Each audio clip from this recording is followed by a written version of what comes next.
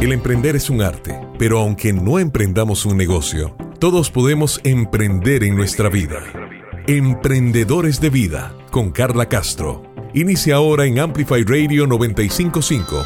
La voz de una generación.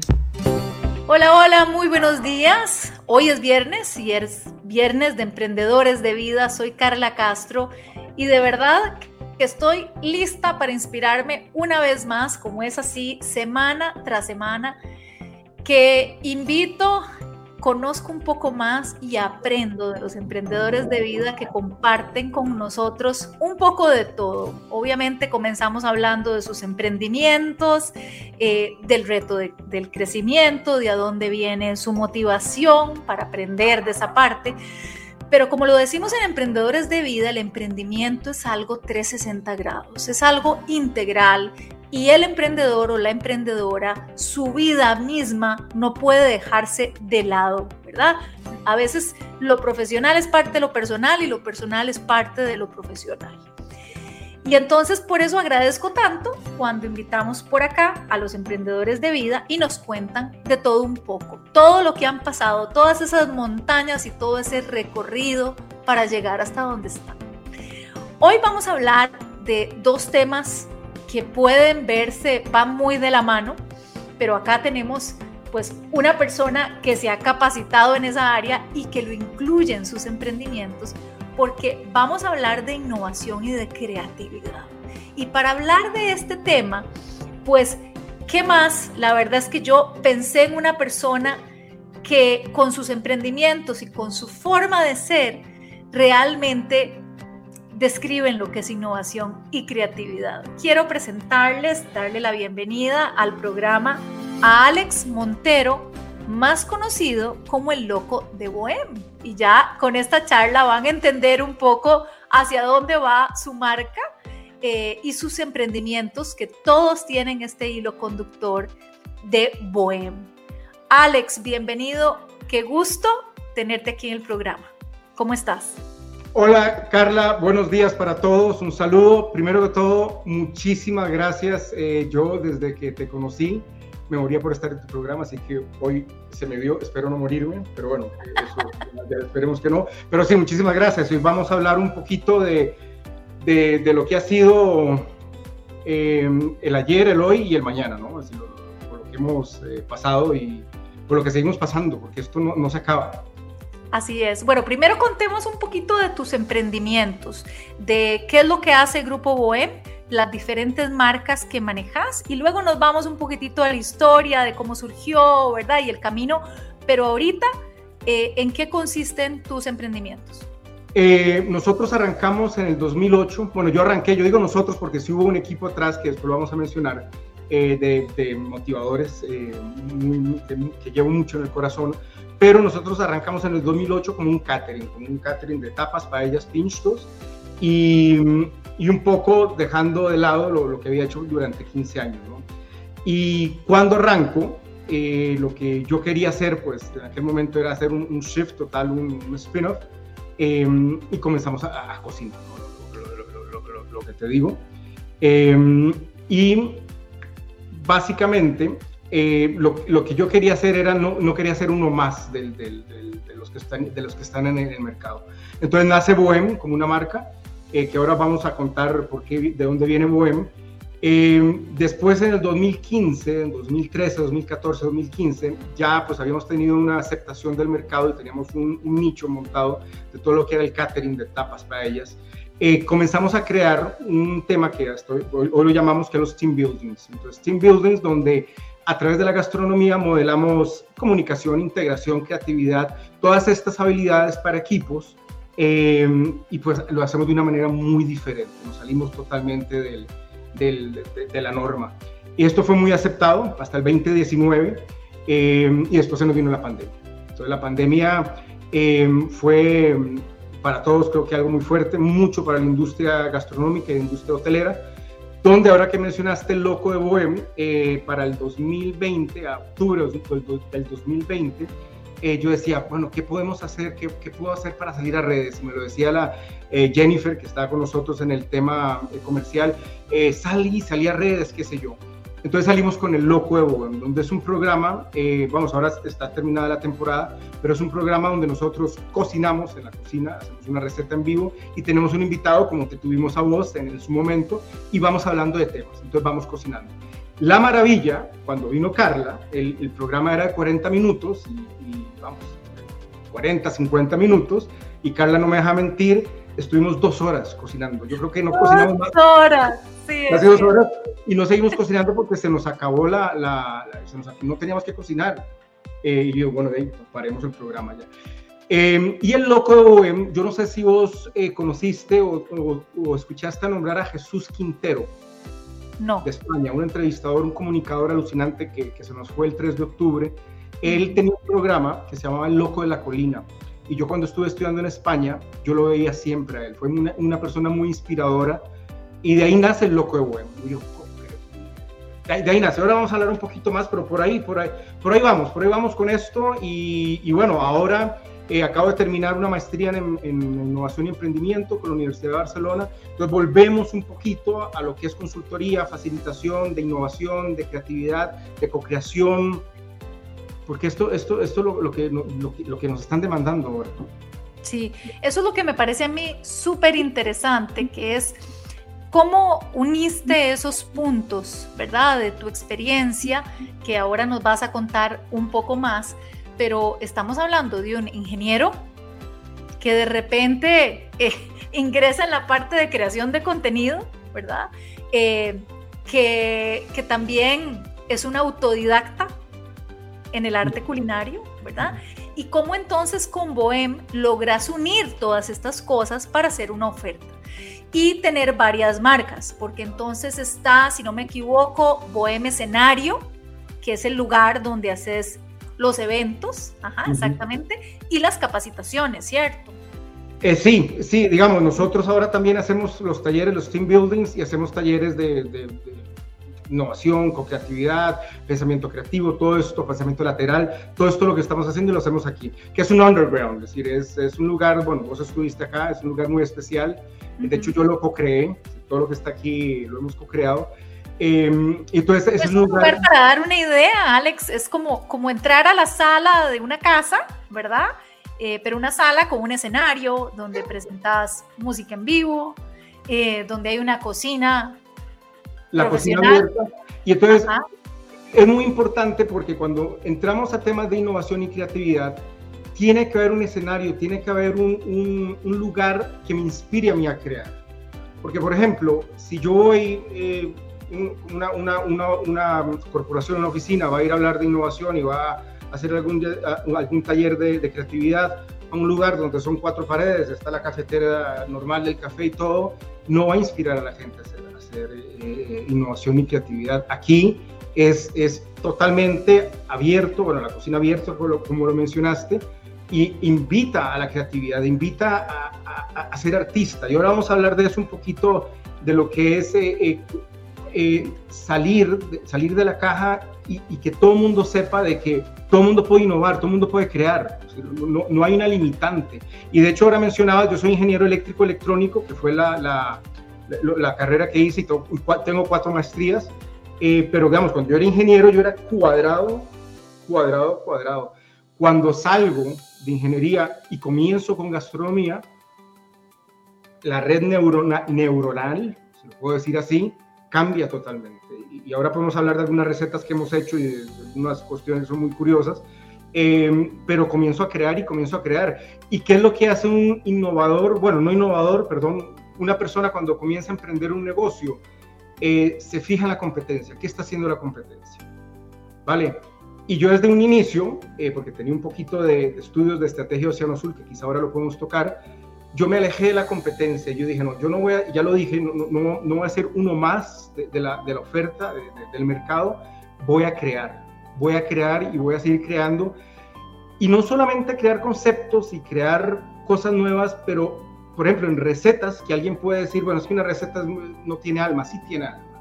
Y nosotros hemos creado, bueno, al menos yo, he creado muchísimas recetas nuevas y que, bueno, vos comiste aquí, yo puedo decirle a la gente que hay cosas en Boheme, y la gente ha venido acá, donde en ningún otro lugar del mundo se lo van a comer. Entonces, es parte de esa co-creación o esa creatividad, pero pasando el escenario de creación, no copiar. Qué interesante. Qué bueno, porque si nosotros fuéramos haciendo una lista, y vieras que yo hago eso, yo voy haciendo una lista como de los tips o los consejos a la hora de emprender, como de los factores críticos a la hora de emprender, y los voy sumando. Y aquí, mientras charlamos, voy a ir escribiendo, digamos, algunos factores críticos. Y me encantó, y aquí lo apunté, que era estudiar el mercado, que obviamente siempre es importante, ¿verdad? Entender a dónde queremos emprender, entender el comportamiento del mercado. Es como nuestro propio estudio de mercado, por decirlo así. Hay que hacer la tarea, hay que hacer la investigación, ¿verdad? De la gente. Yo les digo a los emprendedores que les doy mentoría, ya todo está inventado, la mayoría está inventado. Obviamente, cuando uno le mete sus ajustes, es único e irrepetible, ¿verdad? Porque nosotros nos podemos inspirar de algunas cosas, y es como en la cocina. Yo puedo tener una receta y con solamente cambiarle un ingrediente, algo, ya es una receta que es mi creación, ¿no? ¿Ok? Pero sí me inspiré en algo. A eso me refiero con que todo está inventado, pero por eso es que hay que estudiar el mercado. Pero lo que nos decís, y que aquí apunté como un factor crítico, es no ser uno más, ¿verdad? O sea, querer desde el principio diferenciarse, y para eso uno tiene que conocer lo que hay, lo que existe, la oferta, y de ahí entonces decir, bueno, por acá voy a hacer algo diferente, totalmente. Y esa es la oferta de Boheme, que bueno, decíamos, Boheme escenario, que es el lugar, ¿verdad? Y luego, bueno, la creación de contenido con el Loco de Boheme, que es un programa que transmitís en vivo, bueno, cuando haces la temporada, y que tenés varios invitados hablando de diversos temas y también cocinando, ¿verdad? Y al ritmo de la cocina, tener una conversación, pero con música en vivo, que a mí eso me pareció un ingrediente muy diferenciador, y que además sos músico también. Entonces uno ve a Alex, ¿verdad? Tocando, y luego lo ve cocinando. Sí, soy músico aficionado, porque no vayan a pensar que soy músico aficionado, y bueno, aprovecho para decir que el proyecto nuestro se llama El Gato Tuerto, que después podemos ahondar en eso, pero músico aficionado, me encanta la música desde los 15 años, me mata, es decir, de hecho ahora estamos volviendo con los ensayos, y bien, pero sí hay que salirse, hay que sí, lo decía Ferran Adrià, es decir, crear es no copiar. Y al mismo tiempo, había un filósofo que ahora no me acuerdo su nombre, todo nos viene de otros, es decir, todo nos viene de otros, pero es como yo creo y como yo muevo los ingredientes. Vos decías de la cocina, si yo cambio un ingrediente, cambio un peso de 20 gramos a 25 gramos, estoy creando algo totalmente diferente. En la música es igual, si yo cambio notas, cambio acordes, el orden de los acordes, creo algo totalmente nuevo. Pero, y aquí quizá, Carla, lo que es el principio, bueno, mis hijos están en un colegio progresivo que los enseñan a crear, los enseñan a innovar. ¿Cuántos hijos tenés? 4 de momento. Y un saludo para ellos porque siempre nos escuchan, así que desde Matías, Javier, Emma y Montserrat son unos cracks. Pero la raíz de esto, yo creo, Carla, porque sí lo hemos ido investigando, y hoy te mencioné en algún momento a Joe Dispenza, que en otro programa lo vamos a hablar. Nosotros en el colegio, en la universidad, y quizá a veces muy poco, si trabajamos en alguna corporación, nos enseñan a innovar, nos enseñan a crear, nos dan un proceso, nos dan una metodología, no nos la dan. Yo cuando comienzo a crear Boheme, yo antes de crear Boheme, yo sí venía leyendo, y esto es algo que les recomiendo a los emprendedores que lo lean y lo gen, también tenemos talleres de esto, de estrategia de Océano Azul, que básicamente lo que dice la estrategia Océano Azul es cómo yo hago irrelevante a mi competencia y creo nuevos mercados, ¿vale? Entonces, y es muy interesante porque paso de un escenario competitivo que es muy desgastante. ¿Qué hace la competencia? ¿Cuánto está cobrando la competencia? ¿Pongo los precios en función de la competencia? ¿Hago lo mismo? ¿Saco la misma promoción en función de la competencia o no? No, yo desde el inicio eso no lo tuve. Tengo que ser muy sincero. Yo no entré a competir, yo entré a crear. y formé mi nicho y tenemos nuestro nicho y hasta hoy pues ha sido, ¿no? Entonces, pasas de un escenario que lo podemos ver, es de estrategia militar, viene a competir. CEO, CFO, todo eso viene de estrategia militar. ¿Y cuál es la estrategia militar? Ganarle la competencia. Hay una hambre feroz, una estrategia feroz de cómo yo le gano la competencia. Cuando vos te alejas de ese escenario a un escenario creativo, vos comenzás a crear y a crear y a crear. Y después viene la otra parte, que es muy bonita, que es co-creación. Ya creas sobre lo que vos hiciste. Ya la competencia no existe, ¿no? Pero nuevamente, esto es todo una red neuronal que hay que crear antes de quizá comenzar a hacer muchas cosas. Es decir, es el mindset, lo que llaman en inglés, ¿verdad? Ok. Bueno, qué importante. Entonces, estrategia de Océano Azul, ¿verdad? Importantísimo, importantísimo. Ok, perfecto. Anotado también como otro factor crítico, ¿verdad? Aquí vamos haciendo la lista. Crear es no copiar. Y sí, todo nos viene de otros, pero nosotros tenemos la capacidad de poder crear algo totalmente nuevo, ¿verdad? Como, es más, yo tengo una frase con mis hijas de que ellas son únicas e irrepetibles, ¿verdad? Todos somos únicos e irrepetibles. Todos somos únicos y irrepetibles. Vamos, hablemos de crear, y hay algo que es el ADN del innovador, que en algún otro momento lo podemos ver, que son 5 habilidades. Hay una que es asociación, como yo asocio diferentes cosas. Por ejemplo, yo para crear, mucho de lo que he hecho y mucho de lo que sigo haciendo, yo veo Cirque du Soleil. Guy Laliberté, que es el CEO de Cirque du Soleil, es un mentor para nosotros. Igual Richard Branson, Steve Jobs, por supuesto, que venimos de tecnología. Pero, por ejemplo, crema catalana, que no recuerdo si aquel día que estuviste aquí comiste la crema catalana. La sí, crema, ese fue el postre. Vale, perfecto. La crema catalana. Está el crème brûlée, que también es el francés, ¿no? Pero entonces yo me voy y me asocio. Yo amo Puerto Viejo. De hecho, Ana María, mi esposa, sabe que cuando yo muera me va a incinerar y me va a ir a Playudita y me va a tirar allá, ¿no? Digo yo, ¿cómo hago yo para hacer un honor, un homenaje a Puerto Viejo? Y digo yo, bueno, voy a crear una crema que se llama Puerto Viejo. Y tenemos una crema Puerto Viejo que mucha gente la prefiere ante la crema catalana. Y la crema catalana que hacemos es la mejor del mundo mundial. No quiero ser arrogante con esto, pero sí es, ¿no? Entonces, ahí es donde yo comienzo a asociar. Y cuando yo comienzo a asociar, yo comienzo a crear, tengo que estar muy claro en que lo que voy a hacer es totalmente diferenciado. Porque si yo digo que es crema Puerto Viejo porque cogí una palmera y le soplé la crema, no es eso. Porque sí ha pasado con muchos lugares que ponen nombres para crear sensación, uno prueba y uno va y no llega, no es esa expectativa que uno tiene, ¿vale? Entonces, por ejemplo, más allá de copiar, veamos a Japón. ¿Japón qué hacía o qué hace? Es decir, ellos agarraban la tecnología norteamericana y la hacían mucho mejor. ¿Me explico? Es decir, es eso. Por ejemplo, nosotros tenemos y esto yo sé que no puedo decir al aire, nosotros tenemos un ceviche que lo llamamos 68.9, porque es el placer más cercano a 69. Y cuando vos lo comes, es verdaderamente eso, no es solamente por el nombre, o el ménage à trois, por ejemplo, yo amoroso. Pero bueno, esa es a lo que voy, ¿no? Hay que crear, pero cuando uno crea, hay que crear como un propósito, no es crear por crear y comenzar a sacar ideas porque saco ideas o porque la competencia está creada. Hay que crear con un propósito y darle fundamento, peso a ese propósito. Que nuevamente, volviendo a la estrategia de Océano Azul que me corre por las venas, es una estrategia para ver cómo yo me diferencio de la competencia. En el momento que yo digo, hacemos la competencia irrelevante, yo ya no compito. Y si viene... Y vamos a ver, aquí yo tengo un desorden mental, pero digamos, la innovación es un proyecto permanente.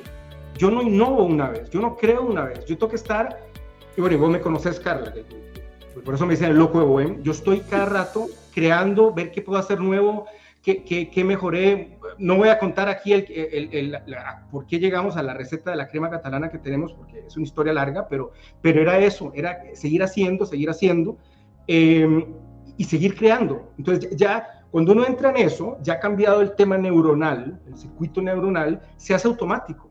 Entonces ya la creación es automática y la innovación tiene que ser un proyecto constante. no voy a decir el nombre, pero de esta empresa que creó este teléfono, que es plano, que es muy bonito, y cuando muere su CEO, sigue siendo una empresa ahí, pero digamos, ha dejado de innovar. El teléfono nuevo pues sale con más memoria, una cámara mejor, qué sé yo, pero ¿dónde está la innovación? La innovación está en que ahora cueste $2,000 en vez de $1,000 para tecnología. ¿Podríamos decir entonces que innovar es como una actitud? ¿Por eso es que es algo constante o una decisión? Puña, qué buena pregunta. Innovar no es una actitud, porque la actitud a veces se me puede acabar, me tiene que correr por el ADN, es un vicio. Yo creo que podríamos, no me lo he cuestionado, pero puede ser un vicio, puede ser una obsesión compulsiva. Si vos ves Steve Jobs, Richard Branson, que la historia de Richard Branson es impresionante. Él crea los viajes charters, y los que estén aquí pueden ver la historia de Richard Branson, cómo él en el Caribe crea Virgin, cómo crea Virgin con la revista Student en Inglaterra. Pero si vos ves a Richard Branson o Guy La Liberté, Cirque du Soleil, ellos están constantemente innovando. Es un vicio, es una obsesión compulsiva. Por eso es que es muy importante a quién tenemos detrás de innovación y a quién le damos esa herramienta o a quién le damos los procesos. Y aquí nuevamente me devuelvo de que todo el mundo puede innovar. Lo que pasa es que no todas las organizaciones tienen esa cultura. Ahí vamos, la innovación es una cultura, Carla, porque a veces mucho te castra. Claro. Yo estuve en corporación. No te permiten fallar, por ejemplo, y para innovar hay que permitirse equivocarse. Si uno tiene miedo a equivocarse, por ejemplo, en un trabajo, porque si no les parece, te quitan el presupuesto, te quitan el proyecto, te despiden, entonces, ¿qué va a suceder? No se hace más, ¿verdad? Y se crea una cultura totalmente contraria a esa cultura de permitirle a la gente que cree y que innove. Totalmente, es decir, innovar es fracasar, es igual a fracasar. El que no ha innovado no ha fracasado, y el que no fracasa pues tampoco innova. Y no voy a comenzar a hablar de mis fracasos porque yo creo que nos da de aquí hasta el lunes hablando de mis fracasos. No, pues sí, ojalá podamos hablar, porque eso era lo que te iba a proponer en el siguiente bloque, porque en este programa pues parte de la idea para poder entender hasta dónde han llegado tus emprendimientos y el por qué y para qué de tus emprendimientos es conocer a un poco más de la persona. Y en esta cultura innovadora que tenés, yo creo que va muy de la mano con tus comienzos personales. Eso es una llave para innovar, ¿verdad? Cuando nos toca a nosotros por temas personales, hacernos un reset, ¿verdad? Como decir, bueno, esto no funcionó, pero voy de nuevo, vamos, démosle, ¿verdad? Sigamos en movimiento, que nos lo han dicho muchísimos emprendedores. Entonces, vamos a ir a una pausa. Estamos hablando con Alex Montero de Grupo Boheme, una mezcla muy curiosa donde ha sabido conectar los puntos de su pasión por el arte culinario con esta idea de crear contenido, con la idea de brindar capacitaciones diferentes a lo que se presenta en el mercado y pues toda esta capacitación que tiene Innovación y Creatividad. Vamos a una pausa y conocemos un poco más de Alex Montero aquí en Emprendedores de Vida. Emprendedores de Vida con Carla Castro en Amplify 95.5. Emprendedores de Vida en Amplify 95.5. Y estamos de vuelta en Emprendedores de Vida, estamos conversando con Alex Montero del Grupo Boheme y antes de irnos a la pausa estábamos introduciendo el concepto de, bueno, ¿cómo podríamos definir innovación, verdad? Yo le pregunté a Alex, ¿es una actitud? No es una actitud. Alex me decía, es como una obsesión compulsiva y luego es una cultura. Ok, pero para eso hay que permitirse equivocarse, hay que permitirse esta palabra que está tan cargada, que se llama fracaso, pero que si uno quiere le pone otra palabra y le pone aprendizaje, por ejemplo, ¿verdad?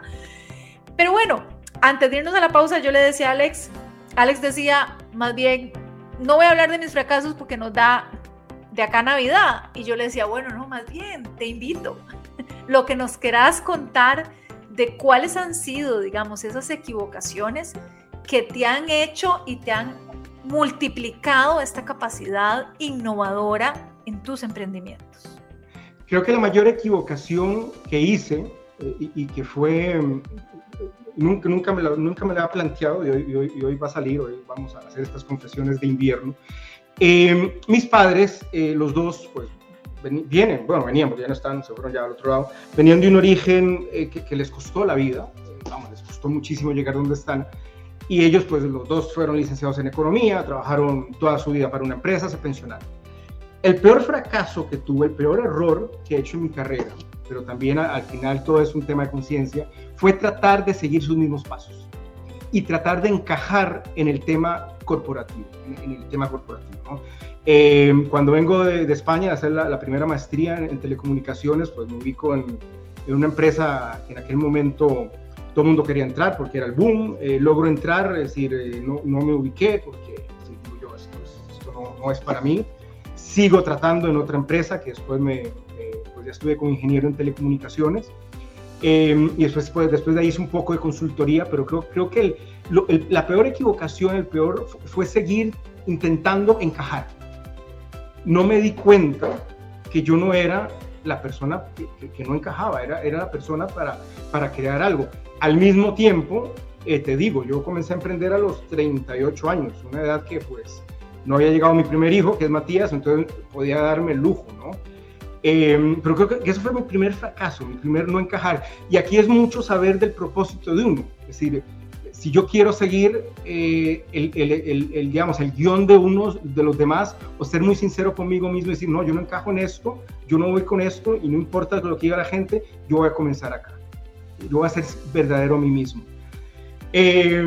Después de ahí, recuerdo que, fue esta última, que hoy estuve, por cierto, en este lugar, en una zona franca, llevando un taller.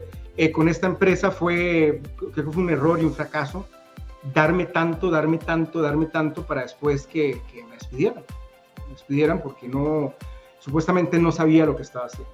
Y al final, pues la empresa ya no está, pero es eso, es tratar de uno seguir donde no tiene que estar. Yo creo que es un error y es un fracaso. Uno tiene que buscar su alma, su pasión, su propósito más que todo. Y vos has hablado muchísimo de propósito. El propósito, y hay mucha gente que entrar a una multinacional y trabajar toda la vida ahí es lo que quiere hacer. Pero quizás el fracaso mayor en algún momento fue no ser sincero conmigo mismo, y ahora sí, ahora lo soy. Y puedo venir aquí la NASA y ofrecerme el trabajo para ir a Marte y pagarme la millonada, que yo les digo, no, muchas gracias, estoy bien. No hay quejas. Y para recorrer ese camino y llegar a esa decisión de entender que era realmente tu salsa, ¿verdad? ¿Ok?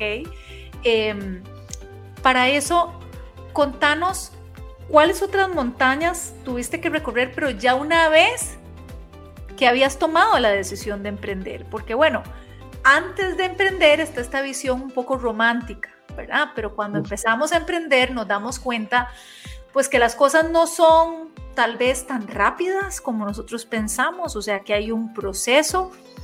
Contanos más bien cuáles han sido esos retos.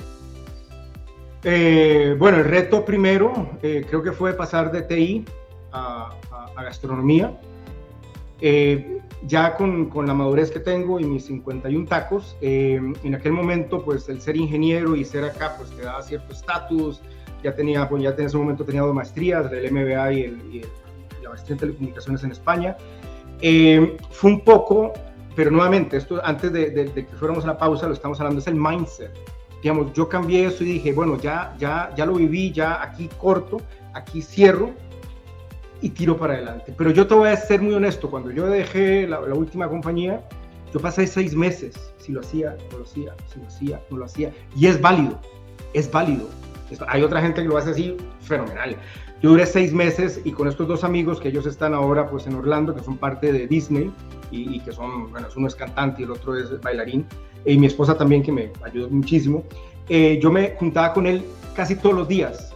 En aquel momento el coaching quizá no era tan como es ahora de exponencial, pero hablábamos y me decía, hace esto, ¿vos te gusta cocinar? Tu libertad, qué sé yo, tum tum. Entonces arranqué.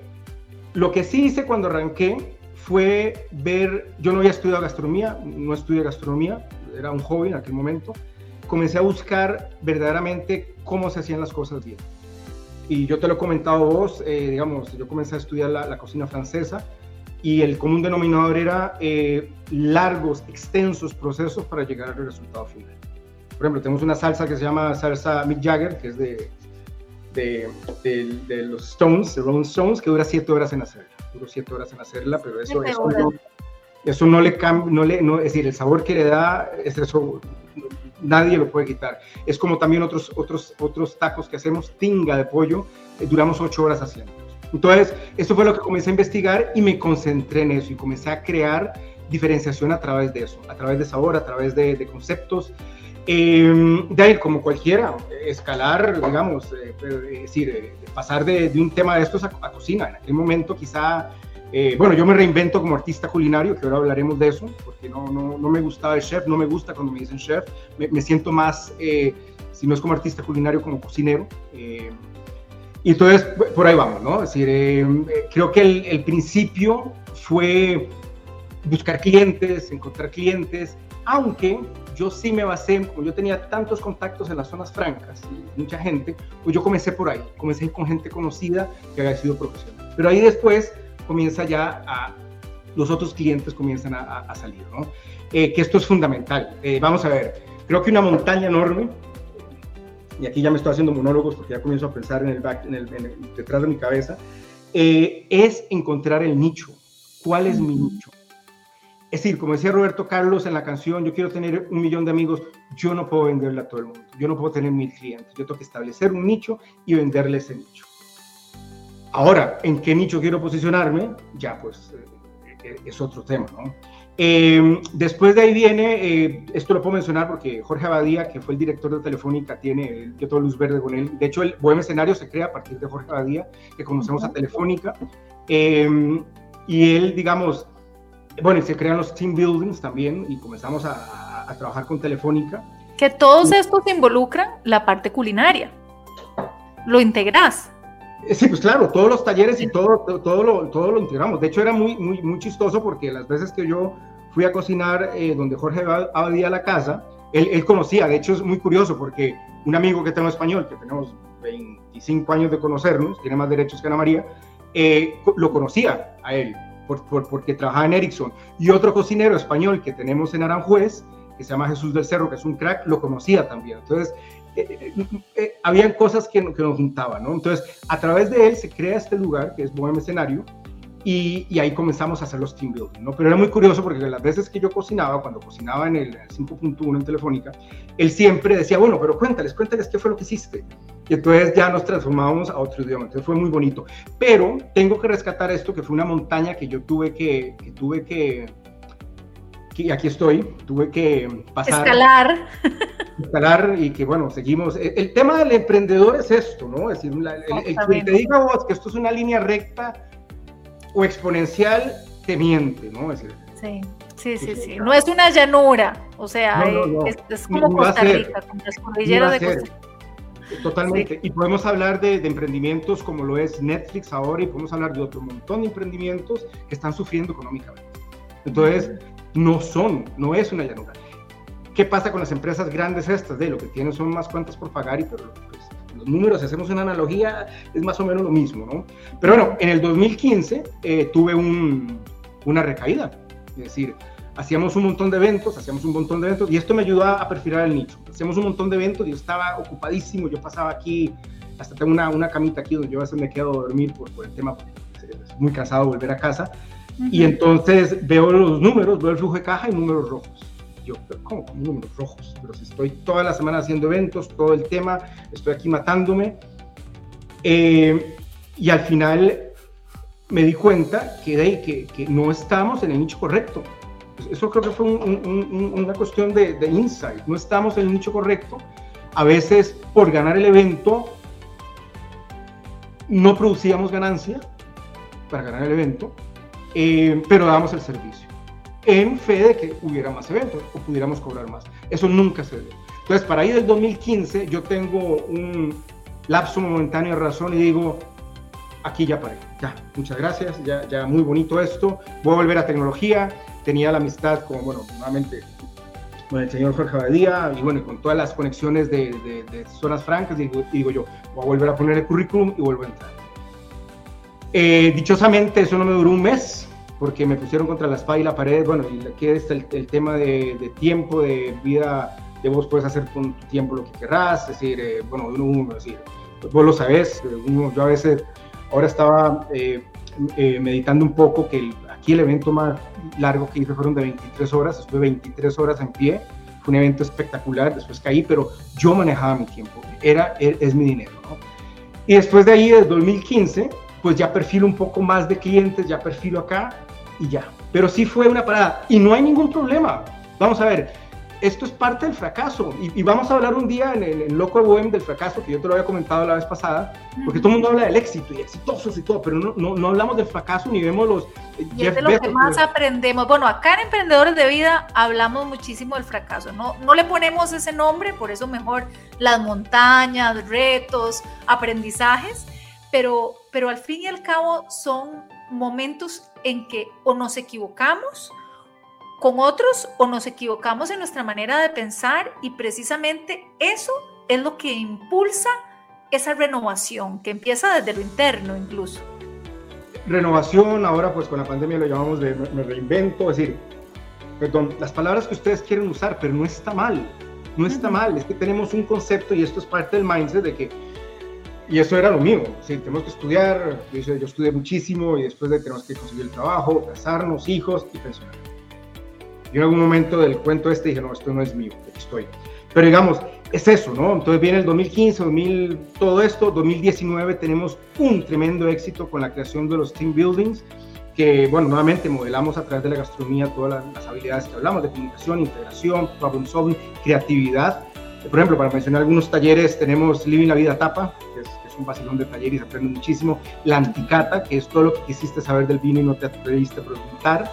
Los pecados de la carne, el carbón y el fuego, pero son cosas muy diferentes que lo son muy diferentes, ¿no? Entonces, 2019 fue muy exitoso. En el 2019 yo me planteo ya, bueno, y como decía un profesor de la maestría en telecomunicaciones, la distancia ha muerto, porque ya ahora estamos a nada de contactar con el mundo mundial. Y en el 2019 yo ya me planteo, del éxito que tuvimos con los team buildings, ya internacionalizarnos en el 2020. Y bajar un poco el ritmo de gastronomía, porque el que trabaja en gastronomía, vamos a ser muy sinceros, es muy duro.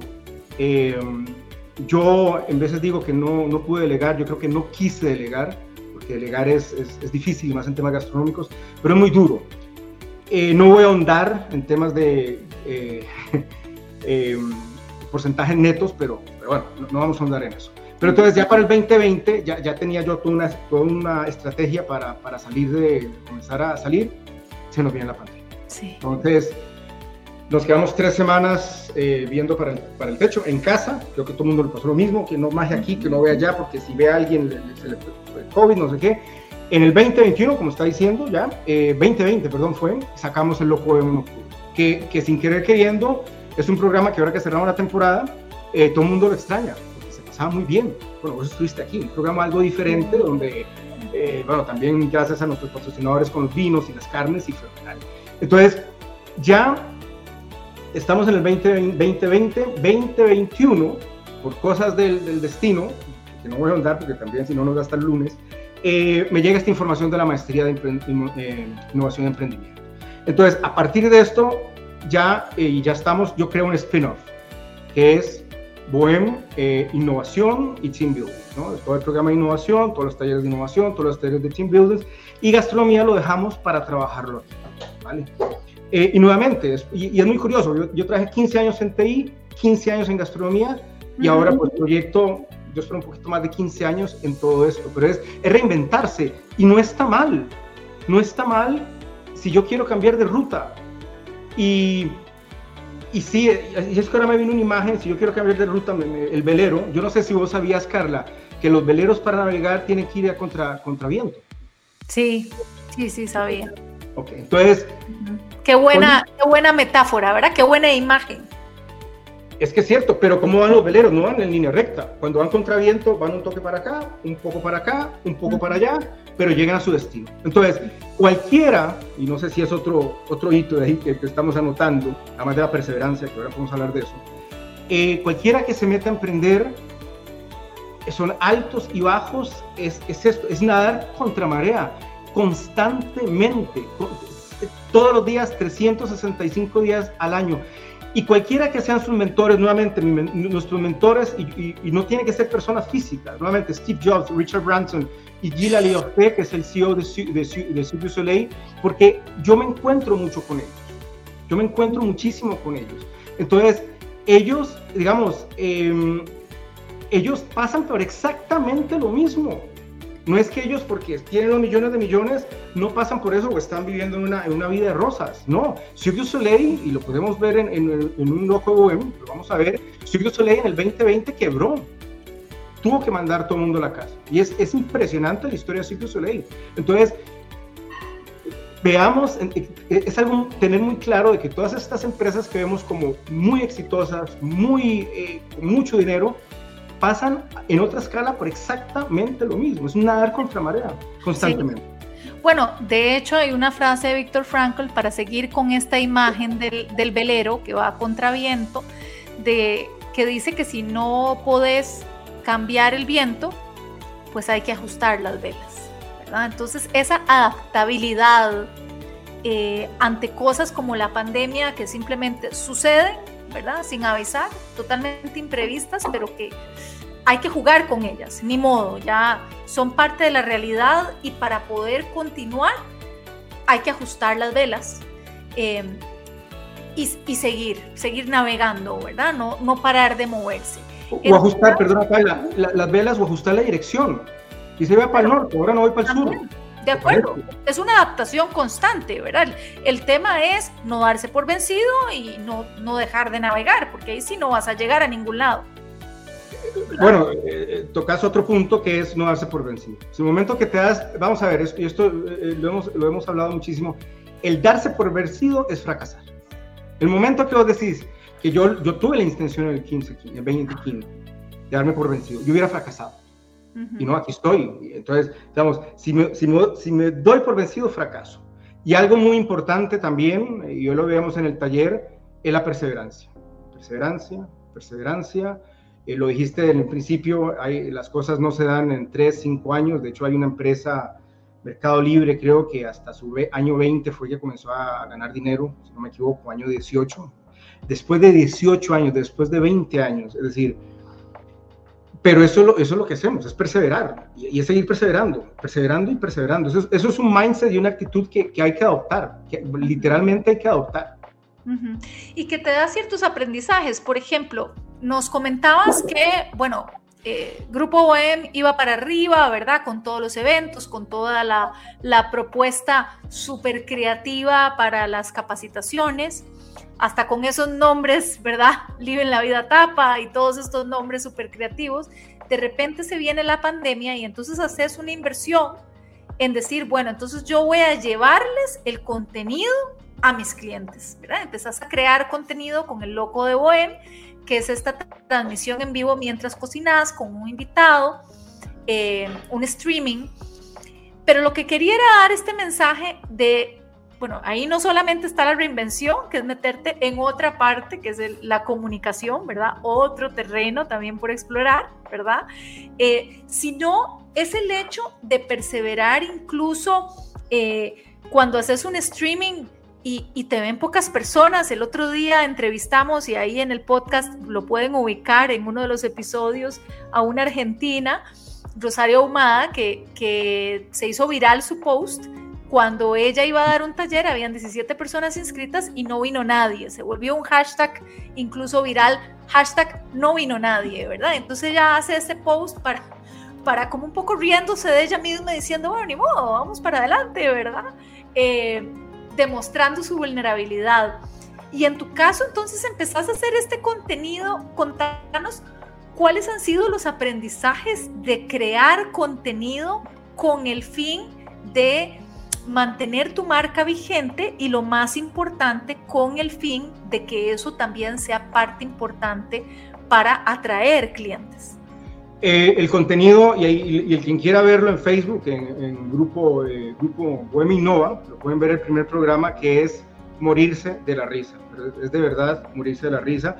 Yo descubro que puedo ser comunicador, todavía me falta mucho, pero puedo ser comunicador, me encanta comunicar, a la gente le gusta. Entonces, lo que veo a través de esto es, en pandemia, estar en el top of mind, que esto es lo que se crea contenido.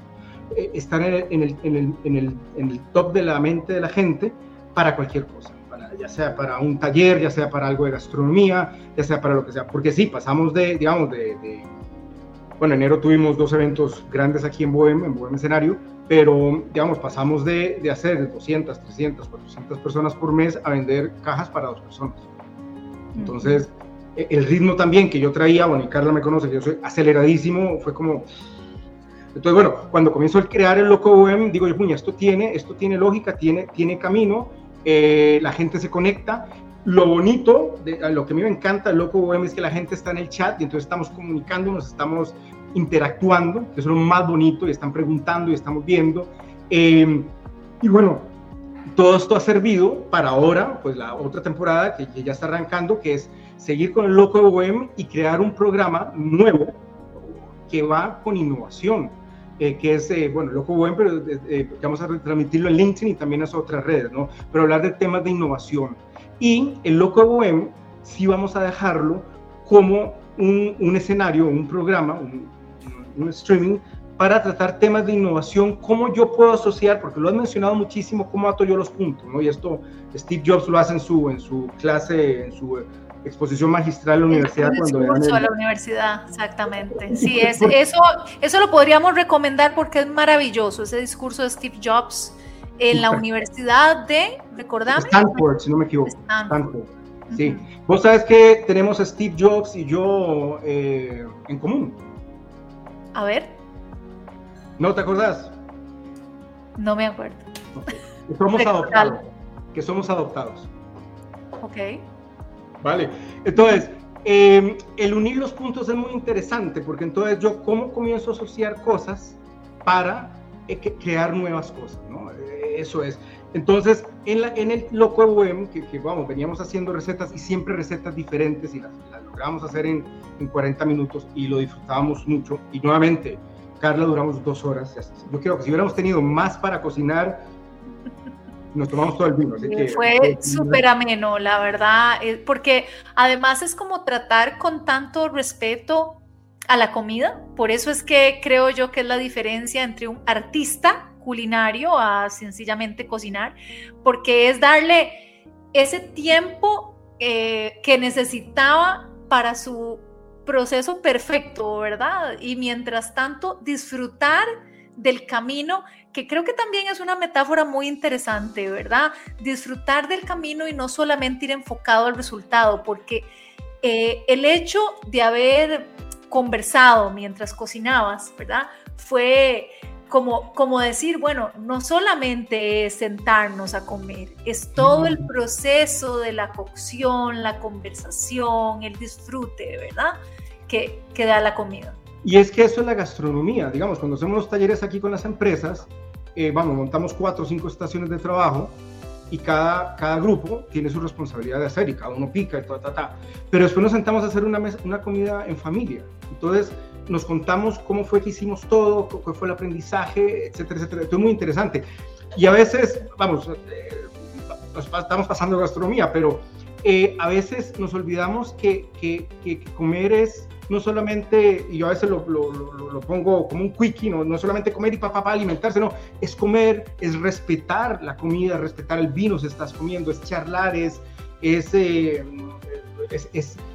esa conexión que brinda la comida, ¿no? Por ejemplo, en casa nosotros hacemos cenas, bueno, los domingos casi siempre hacemos asados, son 4 o 5 horas de cocinar, de hacer, de comer, y eso se ha perdido, eso es muy importante. Entonces, nuevamente, volviendo un poco a los team builders, cuando hacemos es eso, el slow food, que hay un movimiento enorme, hay un libro enorme de eso también, que es es brutal, eso podemos hacer otro programa del slow food. Pero bueno, el tema del Loco Boheme, que va a arrancar ya en enero, vamos a comenzar con el metaverso, por cierto, vamos a comenzar en enero con el metaverso, pero vamos a ir viendo, ya vamos a ver de qué manera podemos nosotros asociar, porque eso es donde yo puedo unir los puntos, de cómo yo puedo utilizar procesos, metodologías de cocinar para crear gastronomía, arte culinario, y los puedo modelar en mi vida o en la vida profesional. Y quien me diga que no es posible, no tiene razón. Ya lo hemos hecho y se puede hacer. Entonces es algo muy importante ese tema de asociación, es muy importante. Entonces eso es lo que va a venir en Loco Boheme, porque vamos a hablar, digamos, nuevamente en los programas, en los podcasts, de todos estos temas de innovación, creatividad, mucho enfocado a cambiar el mindset, cómo yo cambio el mindset de empresas, digamos, o de culturas. Yo creo que ya podemos aterrizar con cultura innovadora, además de la obsesión compulsiva que algunos tenemos para... Y que bueno, en programas como estos comienza por nosotros, ¿verdad? Entonces una vez que nosotros lo hemos adoptado como un estilo de vida, ¿verdad? Entonces ahí sí, como líderes, ¿verdad? Hacerlo para otras personas, pero antes tenemos que estar convencidos, ¿verdad? En darle chance a este emprendizaje, ¿verdad? Que todo emprendedor, creo yo que eso es otro ingrediente aquí en la lista que voy armando, ¿verdad?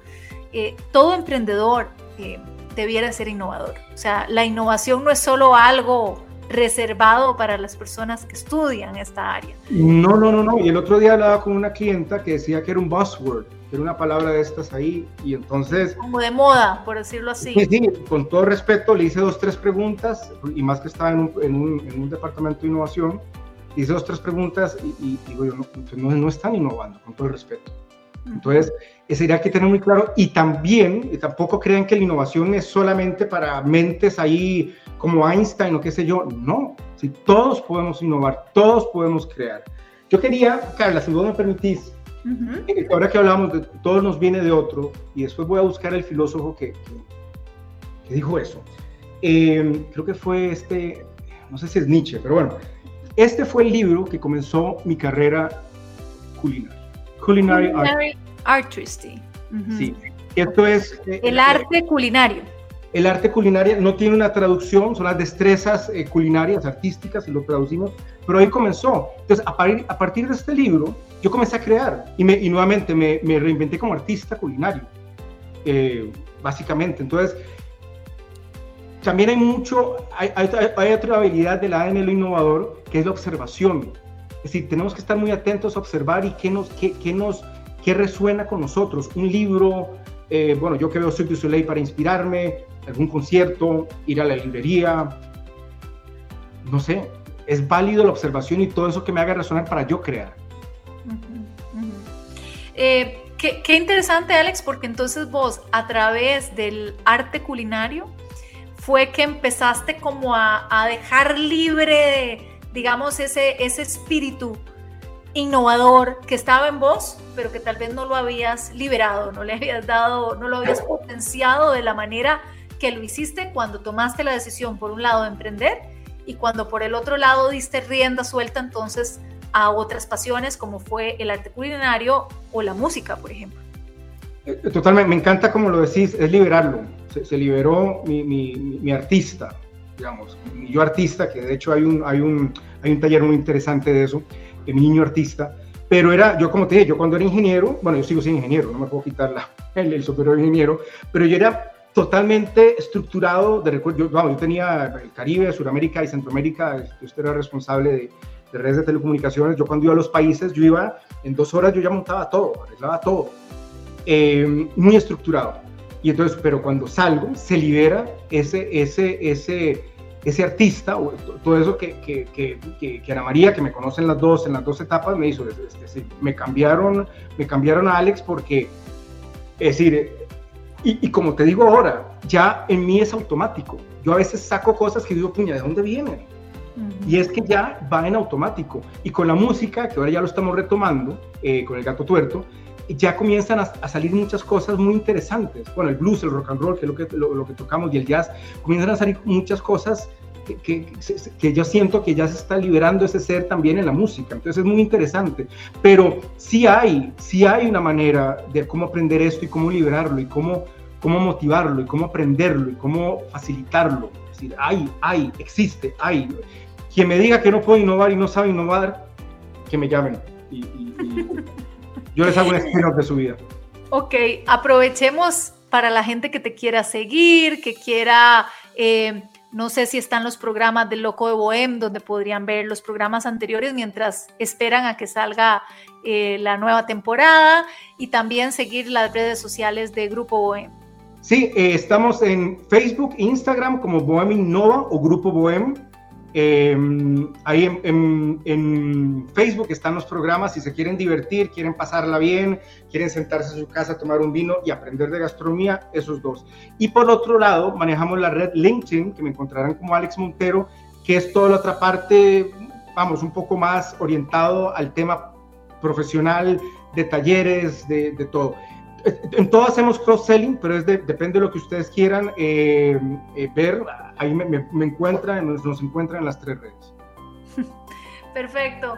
Alex Montero, o el Loco de Boheme, muchas gracias por habernos acompañado en Emprendedores de Vida. Bueno, primero como un oyente, de verdad, súper leal del programa, así nos conocimos, y bueno, gracias a esa lealtad y a ponerse en contacto con nosotros, pues pude ir conociendo un poco más de sus emprendimientos hasta el punto pues de ya hacer programas ida y vuelta. Tanto yo he estado en el programa de Alex como Alex ahora en Emprendedores de Vida. Entonces, Alex, muchísima suerte, gracias, y bueno, seguimos en contacto y conversando porque hay mucho sobre el tema de innovación y creatividad definitivamente, y vos mismo lo estás explorando todos los días, y bueno, qué bien que lo compartas con tus productos de comunicación con la gente, para que pueda inspirarse.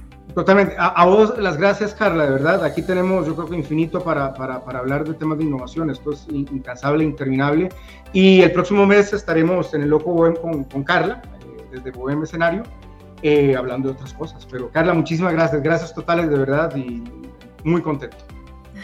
Sí, porque los dos compartimos todo este tema de las capacitaciones y del coaching, y entonces como también yo estoy en eso, en el tema de emprendimiento, pues ahí tenemos un cruce de temas de interés. Gracias, Alex. Y a ustedes recordarles que si escucharon esta entrevista un poco tarde, dicen, uy, yo quería escuchar más, bueno, recuerden que está el podcast, ingresan a la página de amplifyradio.com, programas, buscan Emprendedores de Vida, y ahí tienen todos los programas que hemos hecho, o también en Spotify, Google Podcast o Apple Podcast, lo ubican como Emprendedores de Vida. Todos los viernes nos volvemos a encontrar así bien tempranito en la mañana aquí por Amplify, donde amplificamos cultura y amplificamos muchísimos temas para que ustedes se inspiren. Muy buenos días, muy buena vida. Chao, chao. Llegamos al final de Emprendedores de Vida, un espacio con contenido para nutrir tu cuerpo, alma y mente. Carla Castro vuelve el próximo viernes a las 7 de la mañana. Emprendedores de Vida, por Amplify Radio 95.5. La voz de una generación.